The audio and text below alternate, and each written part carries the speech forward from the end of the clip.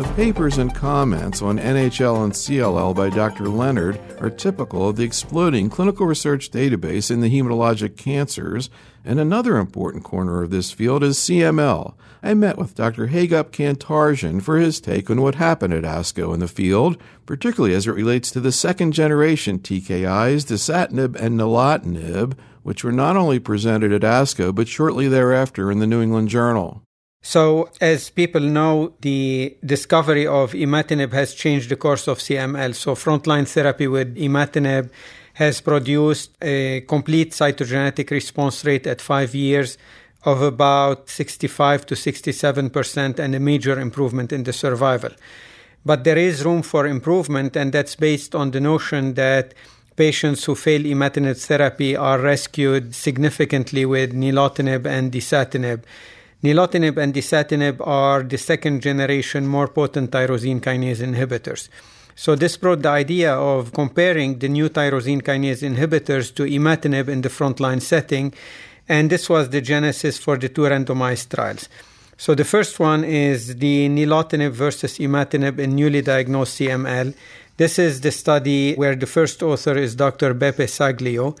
And this is a study that randomized patients to either imatinib 400 milligrams a day, which is the standard of care, or two different dose schedules of nilotinib. The first one is 400 milligrams twice a day, again the approved dose of nilotinib for imatinib failure.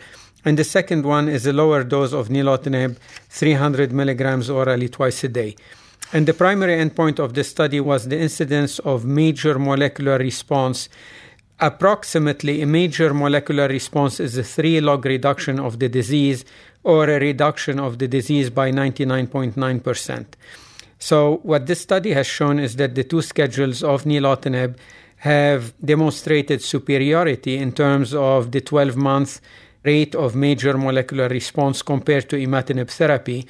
In addition, it showed that nilotinib also was associated with a significantly superior rate of complete cytogenetic response by 12 months, which is another surrogate indicator of long-term prognosis.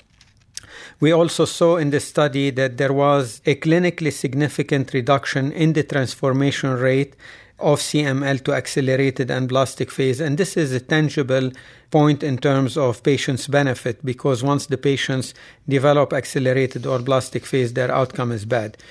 We also found overall that the nilotinib schedules produced on average less of the bothersome toxicities like the grade 1 to 2 bothersome fluid retention, periorbital edema, skeletal aches, bone aches, and things like this.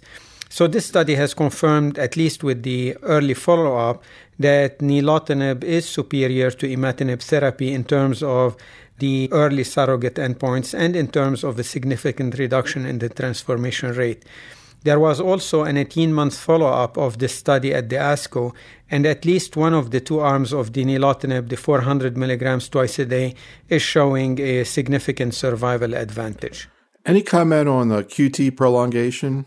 So surprisingly, we did not observe significant QT prolongations, so that puts to rest the previously fearful notion of the black box. But we have to be cautious that this was within the entry criteria of the study that excluded patients that had QT prolongation over 450 and was very strict about not allowing drugs that prolong the QT interval. So as long as we follow these guidelines, then nilotinib and the other tyrosine kinase inhibitors are quite safe in terms of the QT prolongation and such cardiotoxicities. Now, the second study is a similar study, and that's with dasatinib. Dasatinib is a dual SRC-ABL kinase inhibitor, again highly effective in the setting of imatinib failure. And this was a 2-arm randomized trial of dasatinib at the dose of 100 milligrams orally daily, which was found in the follow-up studies to be as effective and probably less toxic than the 70 milligrams twice a day, which was originally approved. And the second arm was the standard care of imatinib 400 milligrams a day. The design of the study was slightly different. The primary endpoint of the study was the incidence of complete cytogenetic response by 12 months. And the study fulfilled the endpoints. We saw a significantly superior rate of complete cytogenetic response by 12 months with dasatinib compared to imatinib. But like with the nilotinib versus imatinib trial, we saw also a significantly higher incidence of major molecular response and the trend for a reduction in the progression rate to accelerated phase and blastic phase. Also, on average, we saw in this study less of the bothersome toxicities which favored dasatinib. So we saw a lower incidence of muscle aches, nausea, vomiting, skin rashes. What we saw a bit more was grade 3 to 4 thrombocytopenia, and we also saw pleural effusions in 10% of the patients, but these were all mild to moderate and were reversible with modifications of the dose and interruptions. Do patients usually have symptoms with these pleural effusions? They do have symptoms, and oftentimes they present with cough or shortness of breath. How do you manage it acutely? So what we do is stop the drug. I usually give them a short course of steroids like prednisone, 60 milligrams daily for 3 days, then taper to 30 milligrams daily for 3 days, and then stop and repeat the chest X-ray. And if it's negative or markedly improved, one could restart at perhaps half of the dose. Now, these are transudates? These are usually exudates. What we see is lymphocytic exudate in there. What's the presumed mechanism? Nobody knows, but in the past what we thought was it could be related to the effect of dasatinib on PDGFR. And more recently, there was the notion of the association of peripheral large granular lymphocytes with pleural effusions. So we think it could be an immune-mediated mechanism. Do you ever have to tap people? Most of the times you don't. In this study, we had to tap 3 patients, if I recall well, but that was not a significant problem on average. So, of course, one question is, we don't have a head-to-head comparison of dasatinib and nilotinib, but indirectly and also in your clinical experience, how would you compare them?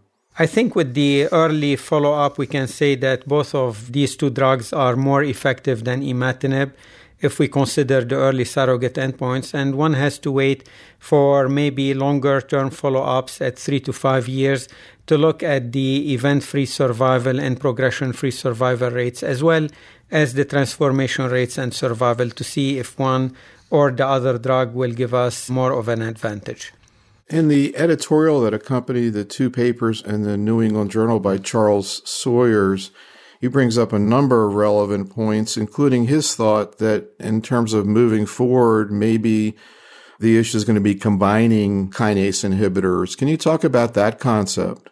I think the more potent second-generation kinase inhibitors will solve most of the problems in CML. They are going to reduce the transformation rate, and it's going to be very difficult to beat the survival that we have seen at 10 years with imatinib, because if you exclude non-CML death, the estimated 10-year survival is over 90%. So what we're going to start looking at are other important endpoints like event-free survival, which is a combination of the events related to death, transformation, but also getting off the study for toxicities and others. And we're going to look at progression-free survival, progression being resistance or transformation to accelerated and blastic phase.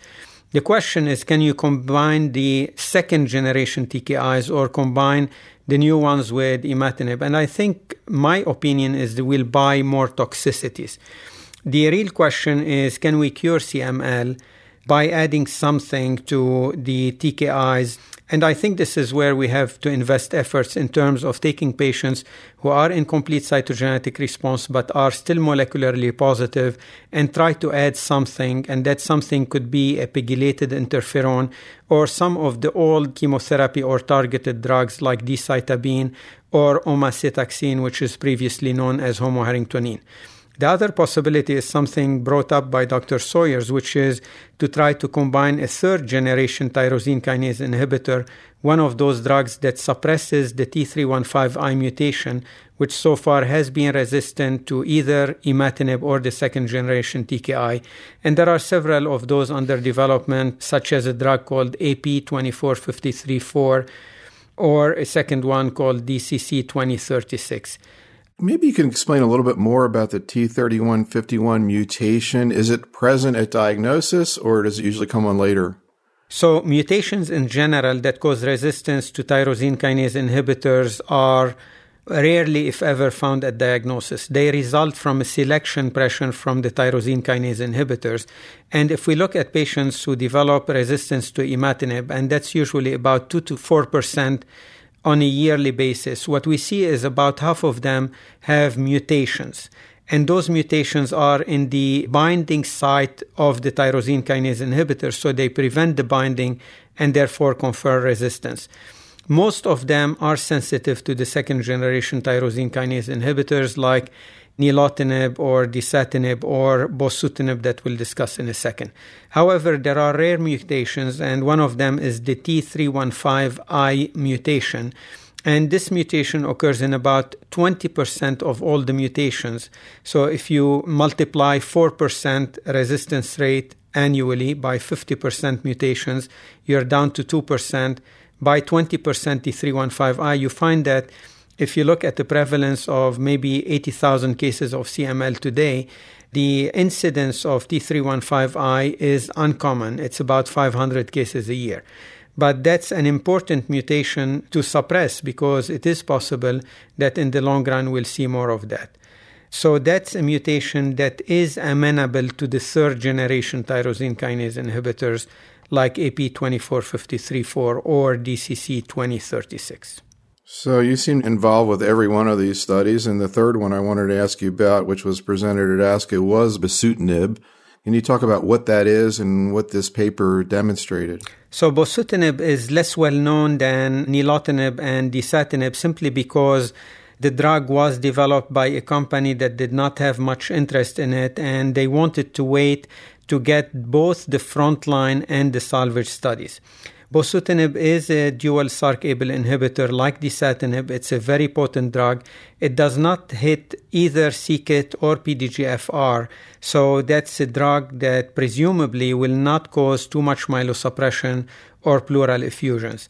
We have completed both the salvage studies post-imatinib failure, and there we see very positive results in terms of complete cytogenetic response rates of about 50%. And as of August 2010, we will have the data on bosutinib versus imatinib in the frontline setting.